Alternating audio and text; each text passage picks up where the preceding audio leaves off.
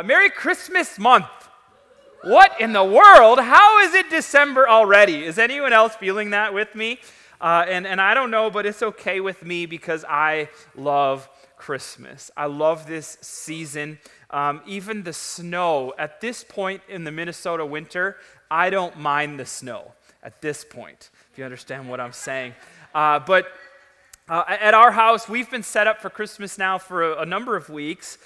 We are one of those early people, and we just don't really care. Like, it'll be June. It's like, should we put the tree up? We should wait till July. No, I'm just kidding. But we do love that, and we love celebrating that. We've been listening to Christmas music sometimes all day long. As a family, we are in Christmas mode. Anyone else in Christmas mode? Wave your hand nice and high. Okay, some of us are fired up about that, and others are like a bunch of Scrooge Grinches over here. I don't know what to do with you, but as a church, we're also we've transitioned fully into Christmas. We've got the decorations that we have started putting up and different things. Light the Night has been rocking the last 2 nights in our Long Prairie location, and it has just been such a good thing. Thank you for those that invested in decorations and some of that stuff too. That's been such a good thing. And we added a Santa hat to our turtle. See, we're somewhere, and some of us are like, I don't know what in the world is going on, and if you haven't put that picture of the turtle up for our online people, do that quickly because they're going to be really confused with us just talking about it. But if you don't know what's going on with the turtle, okay, almost 3 months ago now, we started a series of messages. We started using the word stuck all the time. And we were talking about the things in our lives that kind of keep us stuck, that keep us from moving forward in our lives, but more than that, in our spiritual lives, in our relationship with God. And we kind of have, in a way, adopted this turtle, at least I have, as our stuck mascot.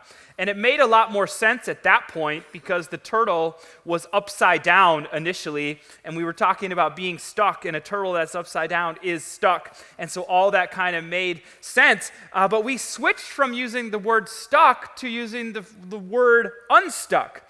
Because now we have transitioned and are talking about the things in our lives that we can be proactively doing or things like that can help us proactively move our relationship with God forward. And so we flipped the turtle over, and maybe it doesn't make that much sense now if you just came, but to me it's kind of special, all right?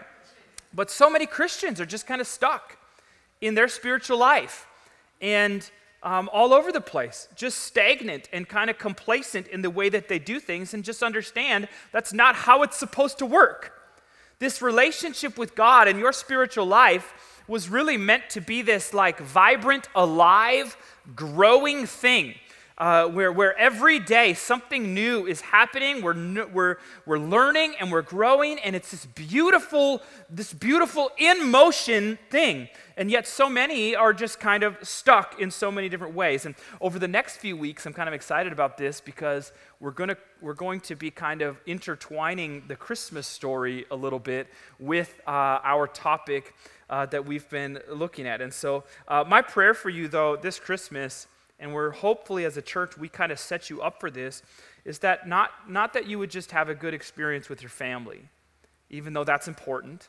Not that you would just give gifts and that would be a fun moment and you take and all that stuff is great, and cookies and meals, I like that stuff too. But my prayer for you this Christmas is that you would truly take a step forward in your relationship with God, and that you would kind of approach this season with that in mind, and that you would never be the same because of that. All right, that's the prayer. That's what we're after. So, all right, enough of an introduction for today. Let's start by reading a passage of Scripture together. Stand with me all over this place, and this is Philippians chapter 2. We're starting here, and then we're going to jump into Luke chapter 2 eventually, and then back to Philippians chapter 2 is how this is going to kind of play out, and I am excited for this. And so Philippians chapter 2, starting in verse number 3, here's what it says. It says, "Do nothing out of selfish ambition or vain conceit. Rather, in humility, value others above yourselves, not looking to your own interests, but each of you to the interests of others. In your relationships with one another, have the same mindset as Christ Jesus, who being in very nature God, did not consider equality with God something to be used to his own advantage. Rather, he made himself nothing by taking the very nature of a servant, being made in human likeness, and being found in appearance as a man, he humbled himself by becoming obedient to death, even death on a cross. Wow, powerful passage of Scripture. Excited to get there with you today. Let's pray. Father, we just take a deep breath and we pause for a moment just to kind of invite you in just a very tangible way to our lives and to this moment right here. God, we know you are here. We know that you are everywhere, omnipresent, God. And so we pray that in a way you would make us aware of the fact that you are already here. And so God, help us, move us, speak to us now. In your name we pray. Amen, amen. All right, give somebody a high five and have a seat.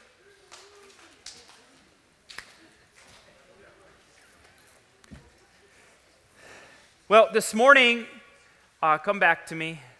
All right, there we go. Wherever, I know, stand up, sit down, shake hands, high fives, and we're like, where am I? All right, but here we go.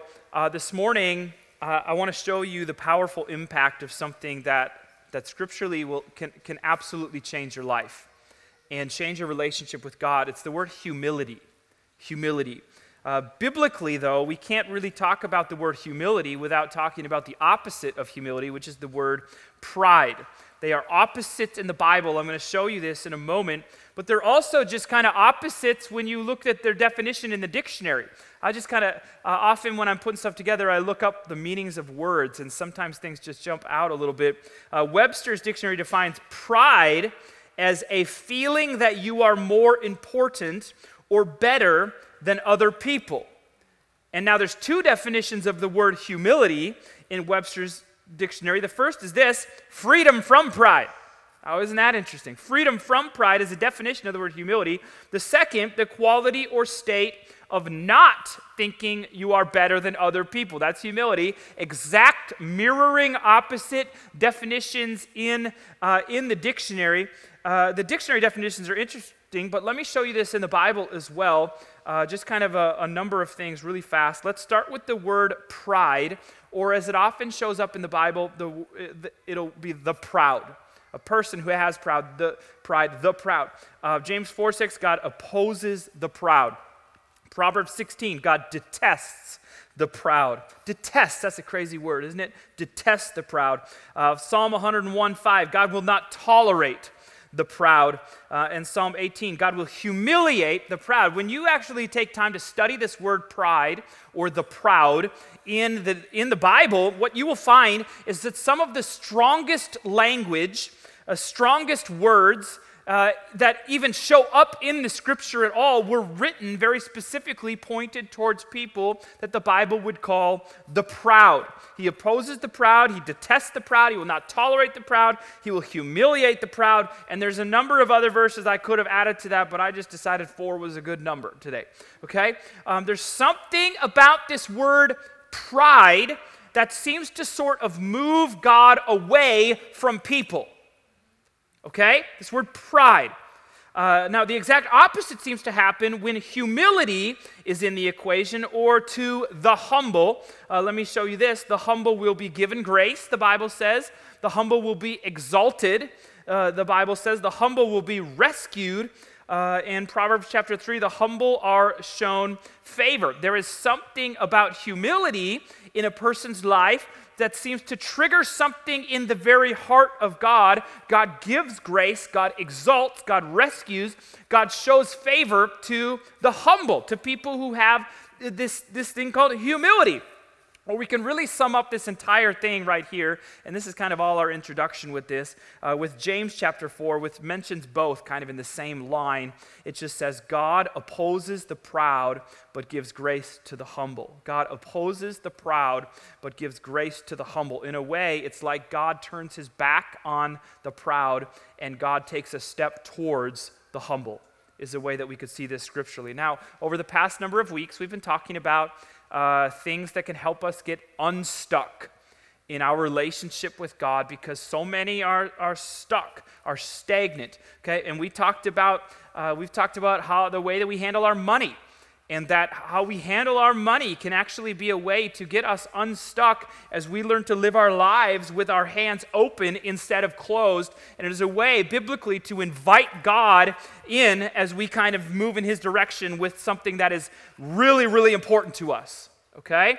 We also talked last week about the word gratitude. And we looked at, man, when we begin to live our lives with a life that's filled with gratitude, everything we do, everywhere we go, in a way, it's like God takes a step towards us and we take a step towards him. And we looked at that last week. Watch those things online if you missed those. Those were powerful messages for me personally as I took time to study and some of that. But today, I want to just present to you another way to, in a way, move God in our direction and take a step in his.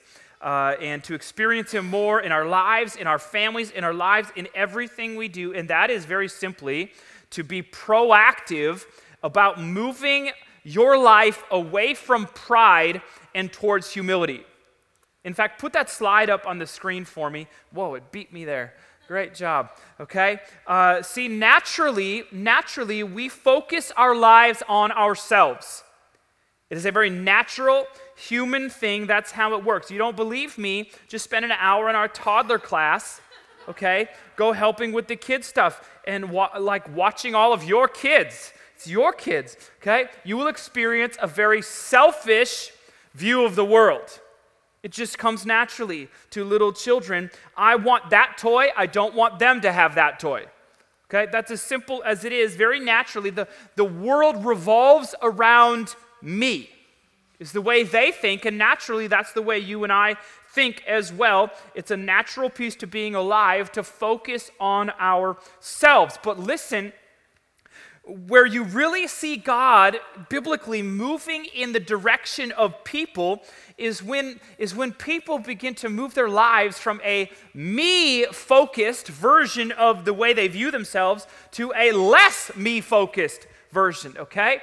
And so spiritual growth sometimes, when we look at this from a spiritual way and a spiritual level, spiritual growth can be moving from this side to this way on the scale a little bit. That's a way to grow spiritually.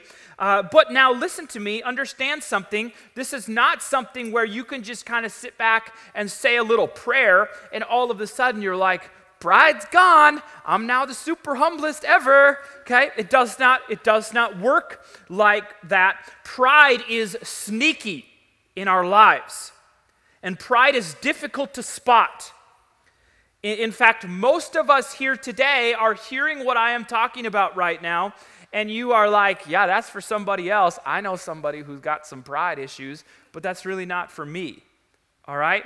And most of us, we didn't walk in here today with a massively clear understanding and awareness of the pride in our lives. More than likely, you walked in here thinking this is not an issue for you, which is what makes this particular biblical issue so powerful and so deadly. Now listen to this and write this down if you're taking notes. Pride is hard to define, difficult to see, and detested by God. It is hard to define. It is difficult to see, especially in our own lives. I think that we can spot pride sometimes in other people's lives, but it's very difficult to see it in our own lives.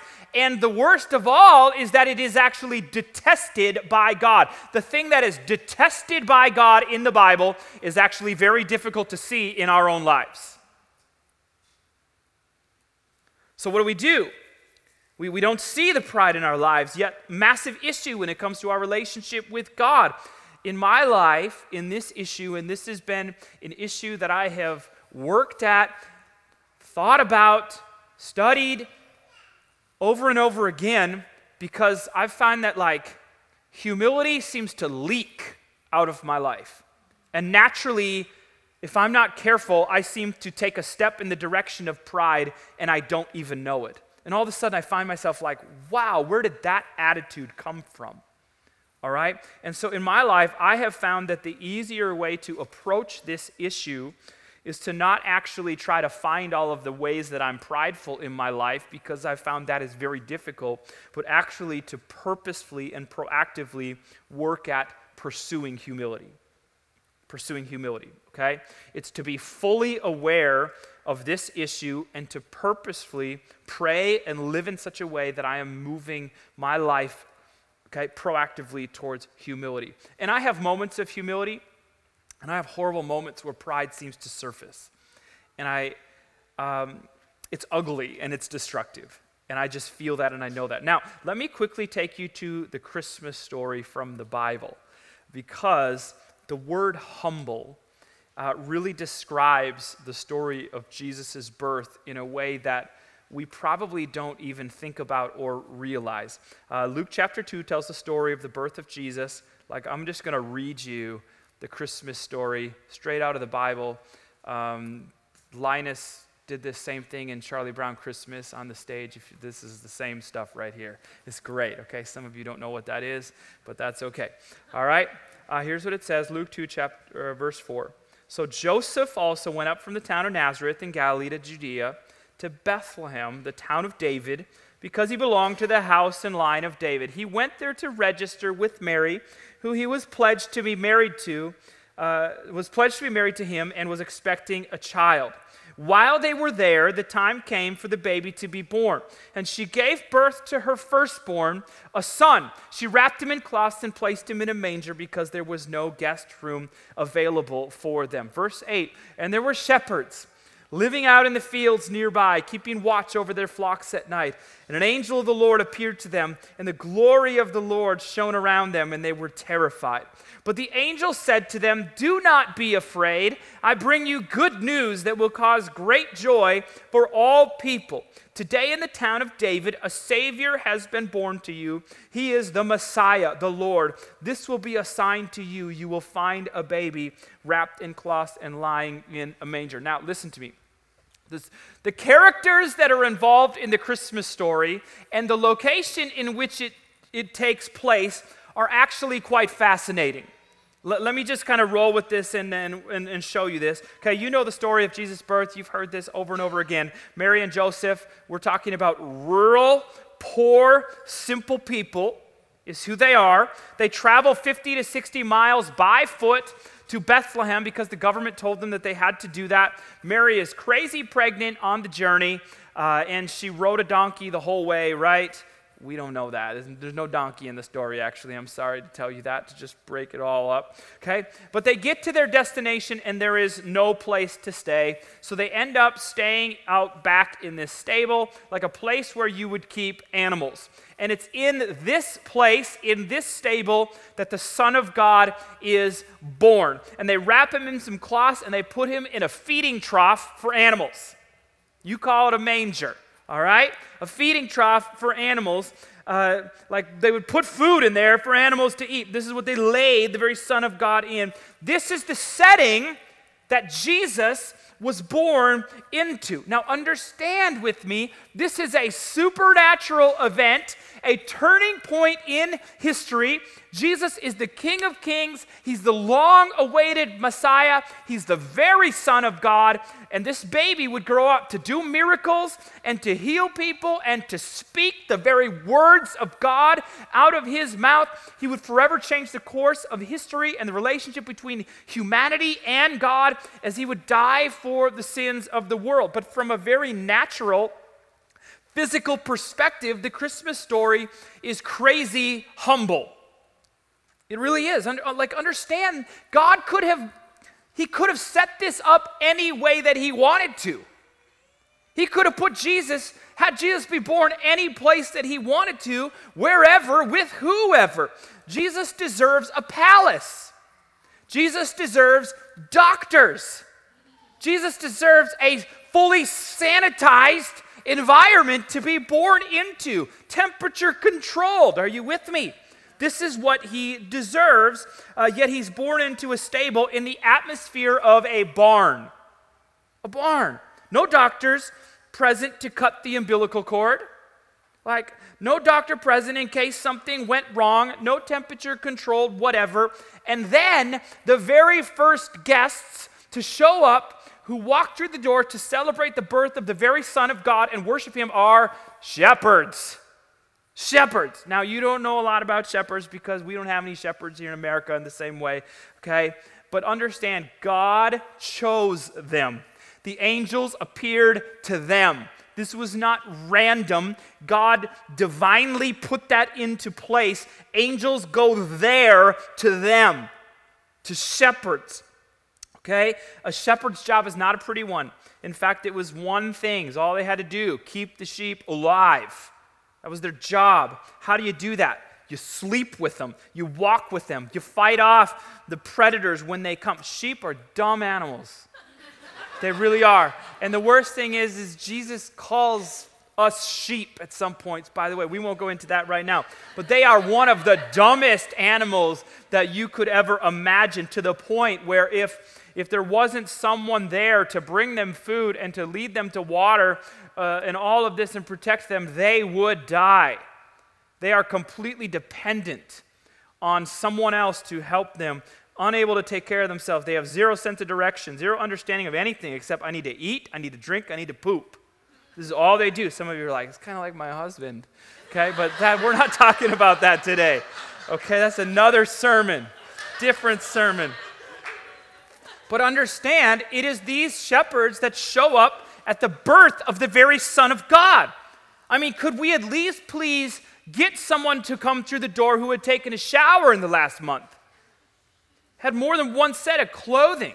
Like, this is who we have, all this 100% put together by God on purpose, exactly as he planned it, with a stable and animals and shepherds. Now, all of this right here sets us up to what we really read earlier from the book of Philippians. And what we're going to see is in the book of Philippians, we kind of get a deeper behind-the-scenes look at the Christmas story. You may not have read it that way. I want to show you this, okay?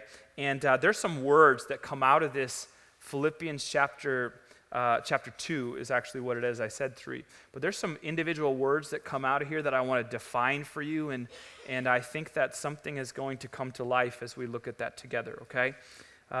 Philippians 2, verse 3. We're going to go through this verse by verse here, and we're kind of building somewhere, and then we're going to get there, okay? I promise. And then we'll have you out before lunchtime for sure. Okay? Do nothing out of selfish ambition or vain conceit. Rather, in humility, value others above yourself. Do nothing out of selfish ambition, but in humility, value others above yourselves. Remember, we started with the definition of humility, which was the quality of not thinking that you are better than other people. And so the Bible just flat out tells us to work our way towards that. Do that. Live in that way. Verse 4, not looking to your own interests, but each of you to the interest of others. And what we're going to see is, like, the more we move away from pride and the more we move in the direction of humility, our care for other people just kind of comes with that in an elevated way. Okay, verse 5, in your relationships with one another, have the same mindset as Christ Jesus. This was originally written in Greek. We have an English translation. The word mindset is the Greek word phroneo. Phroneo, it just simply means to set one's mind on, or to have an attitude like, or to think in a particular matter. Now, these are all things that we can proactively be doing, by the way. This is not like pray and it happens. This is like set your mind on that. Have that as an attitude. Okay? Move in that direction. Work hard at moving in that direction, that way. That's the way you view yourself, your life, and the people around you. As Christians, our goal is that those things would mirror Jesus more and more and more, the way that he viewed himself and his life and in the people around him. And then in verse number 6 is where things really kind of get behind the scenes Christmas right here, I promise. Okay, here's what it says. It says, who, and that's talking about Jesus here, who being in very nature God, did not consider equality with God something to be used to his own advantage. Rather, he made himself nothing by taking the very nature of a servant, being made in human likeness. He was born as a baby here and on earth. A couple key phrases here. Jesus was God, but he did not consider equality with God to be something to use for his own advantage. This phrase, to be used for his own advantage, is actually one word in the original language, and it's defined this way: someone who takes something that they have a rightful claim to. Okay? Someone who takes something, who has a rightful claim, they have something they have a rightful claim to. So here's what we have so far. Jesus is God, but he chooses not to cling to what was rightfully his divine nature, him being God. He rightfully deserves it. He's rightfully his in every single way. He is God. Rather, instead of that, he made himself nothing. That's what the scripture says. He made himself nothing. No, this is incredible. It doesn't make sense. Jesus was God, but he chooses to make himself nothing. Now, make himself nothing is kind of a weird thing to say. It's like, what does that mean? Jesus wasn't nothing. Jesus was everything. How does he make himself nothing? The word nothing here, Greek word kino. Very cool, huh? You don't care. All right? But here's where it matters. Straight English translation of this Greek word is the word empty. Empty. Okay, some of your translations will read like Jesus emptied himself. He made himself empty. All right? Now, what's interesting, he emptied himself. We have a phrase that we say to describe the opposite, don't we? We'll say that person is full of themselves, don't we? That person, she's so full of himself. And some of you are like pointing right now. Don't point. That's not okay. All right? We're in church. Be nice to each other. Okay? We're full of ourselves. Jesus emptied himself. He made himself nothing by taking the nature of a servant. Now, this takes things to a completely different level when you look at it. Servant, Greek word doulos. It's actually better translated as the word slave. Slave, servant, kind of the same, but it's more of a slave. Listen to this definition as I was reading about this. A person who is legally owned by someone else and whose entire livelihood and entire purpose is determined by the master. Entire livelihood and entire purpose determined by the master. So here's what we have. Jesus, completely on purpose, 100% his choice, emptied himself of the fact that he was God. Chose to make his entire life about not himself. Zero part of his life about himself. Made that choice. Emptied every piece of God in a way so that he became a slave in that way. And being found in appearance, verse number 8 kind of brings it all. It explains emptying himself at the ultimate level. Being found in appearance as a man, he humbled himself by becoming obedient to death, even death on a cross. The ultimate, not me, but you. We see this as Jesus eventually is going to give his very life for us, for other people. Emptied himself in that. Jesus put aside every little bit of me, every little bit of himself to be born in the humblest ways that you could imagine. This is the very Son of God in all of his glory and honor and power that is due to him that he has, sets it all aside, empties himself to be born a little baby, a human being. Like human beings have limits. Human beings experience pain. Human beings need to eat and drink and sleep. He's born a human being. And he was born in a stinking barn. This is our story, a stable for animals. And his mother places him in a feeding trough where they feed the animals. He completely humbles himself in every single way. And we read over and over in the Bible, we read this, God's response to pride and God's response to humility. Response that way, God's response to humility. And clearly, if we want to experience more of God in our lives from a biblical perspective, moving away from pride and moving towards humility, just seems to fire things up in such a massive way. So quickly, how do we do this? I have 4 things. We're going to go super fast through these, and then we're just going to pray together. But First, two things when it comes to us and other people, and then two things when it comes to us and God. And write these down if you're taking notes. How do we learn to proactively humble ourselves? Number one, learn to ask for help when we need it. Learn to ask for help. So many people are just out to prove themselves and to prove to everybody around them that they have what it takes, that they can do it, okay? It's just not a healthy way to live. Learn to lean on other people and experience growth together. If you are trying to do everything on your own, and that is kind of your nature, I can do this, everything on my own, that's a pretty big signal that pride is lurking inside of you. I've got to prove myself, okay, and all that. Number two, practice listening to other people. Practice listening. Again, we're moving from a more me-centered life to a less me-centered life. These are just super practical things for me. Do more listening than talking in your life. Learn to value what other people have to say. Don't be that person that interrupts people, because what that says is what I have to say is more important than what you have to say.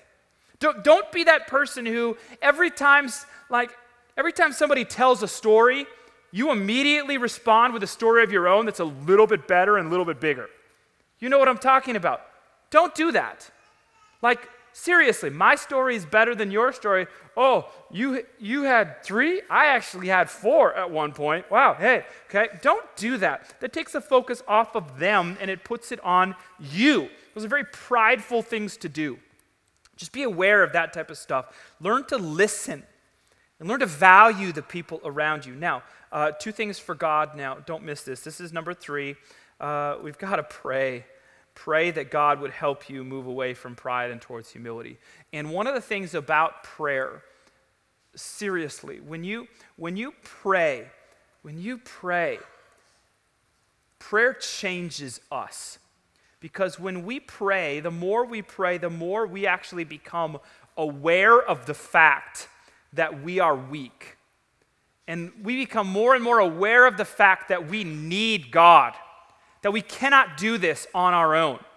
And we go to God and we say, God, I need you. And as that begins to happen in our life, we begin to realize, like, I am broken. I am filled with things that are not good. My attitude, the things that go through my mind, the things that just seem to show themselves in my life. Like, I need God desperately in my life. I am fully aware of the stuff in me, like cancer, like eating at my soul every single day. Pray that we would be able to see that stuff in our lives for what it is and recognize the ugliness of it and become fully aware of how destructive and how much that impact. And then we begin to pray more and more and more that God would move us in that direction. Move us closer and farther. Change us, okay?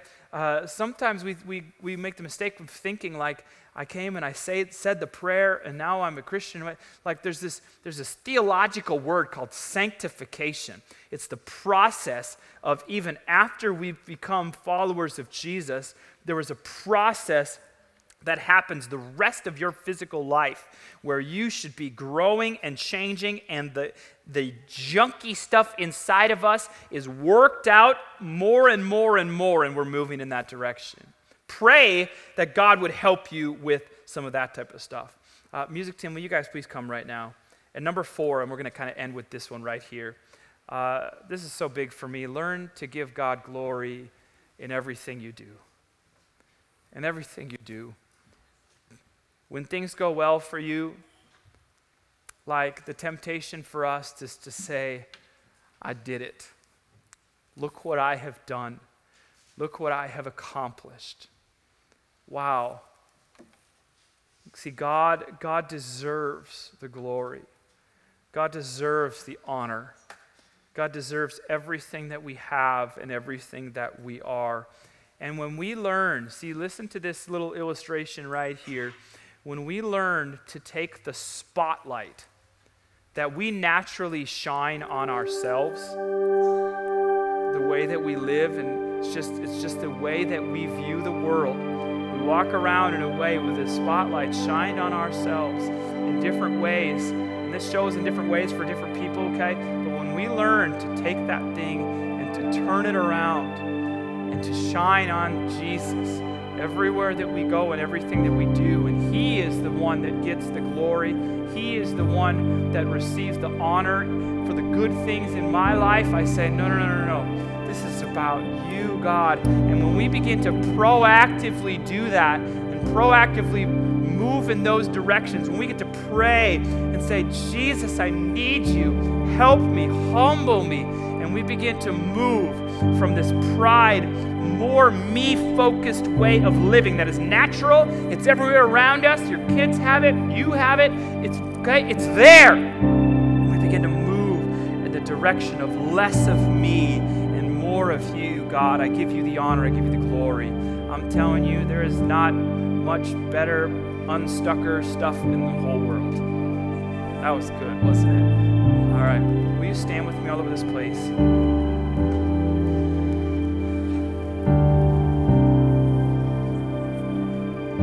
I was praying this morning even again just how to kind of bring this message to a close, and kind of a picture came to my mind. One of the greatest models and examples of humility in humanity is when you have kings and queens.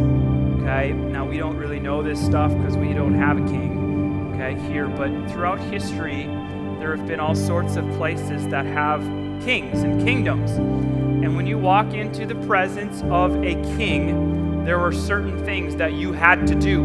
In fact, most of those places, if you did not respond in a certain way, they would like throw you in prison, kill you on the spot. You respond like this when you are in the presence of a king. What are some of those things you do? You kneel down before a king, don't you? And you, in a way, as you kneel before a king, we're talking a physical human king now in history. When you kneel before a king, what you are saying is, I am down here and you are up here. I am in a way nothing, and you are in a way everything. Now in a human-to-human thing, we don't like that. That's like, it's not a good way to live, and we don't like that at all. But think about this illustration in a way as it relates to us and God.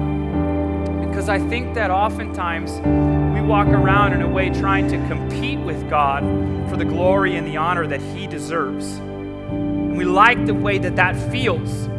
And so we kind of fight for that. But at some point here, and a massive piece to just experiencing more of God in your life than you ever had before, is to come to the realization that, God, I am down here and you are up here. And I am really nothing and you are everything. And when our hearts, in a way, just kind of embrace that and begin to move in that direction, I'm telling you, it can change things for you. So here's what we're going to do. Just kind of our closing prayer today. I want us to do on our knees. Now, you've been to churches that have done this, okay? In fact, they used to have cool things in the pews that you could kneel on and they're padded. We don't have that stuff, okay? But we might be missing something a little bit by not kneeling and being reverent. And so here's what we're going to do. If you're able, I want you to just kneel where you are. If you can't do that, then you just go ahead and have a seat, and that's fine. But can we just all kind of do this just in a moment of reverence and humility, and in a way just kind of acknowledging in this moment that we really are down here, and that God is up there, and that we really are nothing, and that He really is everything. And so we're just gonna end kind of by praying together in this moment, just on our knees, a very humble way to approach things. We are on our knees before the King of Kings and the Lord of Lords. And Jesus, we just We kneel before you today, God. God, selfish people, self-centered, the stuff in our hearts and our minds is so often so ugly, God. We really do need you. We are in need. We cannot do this on our own. And we kneel today before you, God, the creator of the heavens and the earth, and a Jesus who emptied himself in such a incredible way, and gave his life, gave everything that he was to free humanity, to change the relationship with humans and God. And so, Lord, we just acknowledge you today for just a moment of humility. And God, I pray that as we even go throughout our day, that in our weeks, God, that we would be more and more aware of pride and humility in our lives, and that we would be proactive and taking steps and moving in the right direction in this area. And so, Jesus, we just thank you for that. We worship you, and it's in your name we pray. We'll just stay kneeled for just another moment. We always just want to give people an opportunity to respond to Jesus at the end of the service. And so maybe you're here today and you've never given your life to Jesus. You've never responded to him, even for the very first time. Today is an opportunity for you to do that. And with no one looking around, every eye closed, and just a time of privacy and reflection, who here in this place would just say, I need to give my life to Jesus Christ today. I need to respond to his message. If that's you, will you just show me your hand? Just show me your hand. If you're online right now, you can respond as well. There's a little button that you can hit or click or something. We want you to respond. Thank you. Thank you. Let's just pray this together before we're done. Let's pray. Father God, I give you my life. Thank you for sending Jesus to die for me. Forgive me of my sins and change my life. In your name I pray. Amen. Come on, can we put our hands together? You can stand with me. All right, may you walk out these doors today more aware of the ugliness that pride has and accomplishes in your life, and taking a step towards humility. May that change things for you. Thank you so much for coming today. You are dismissed.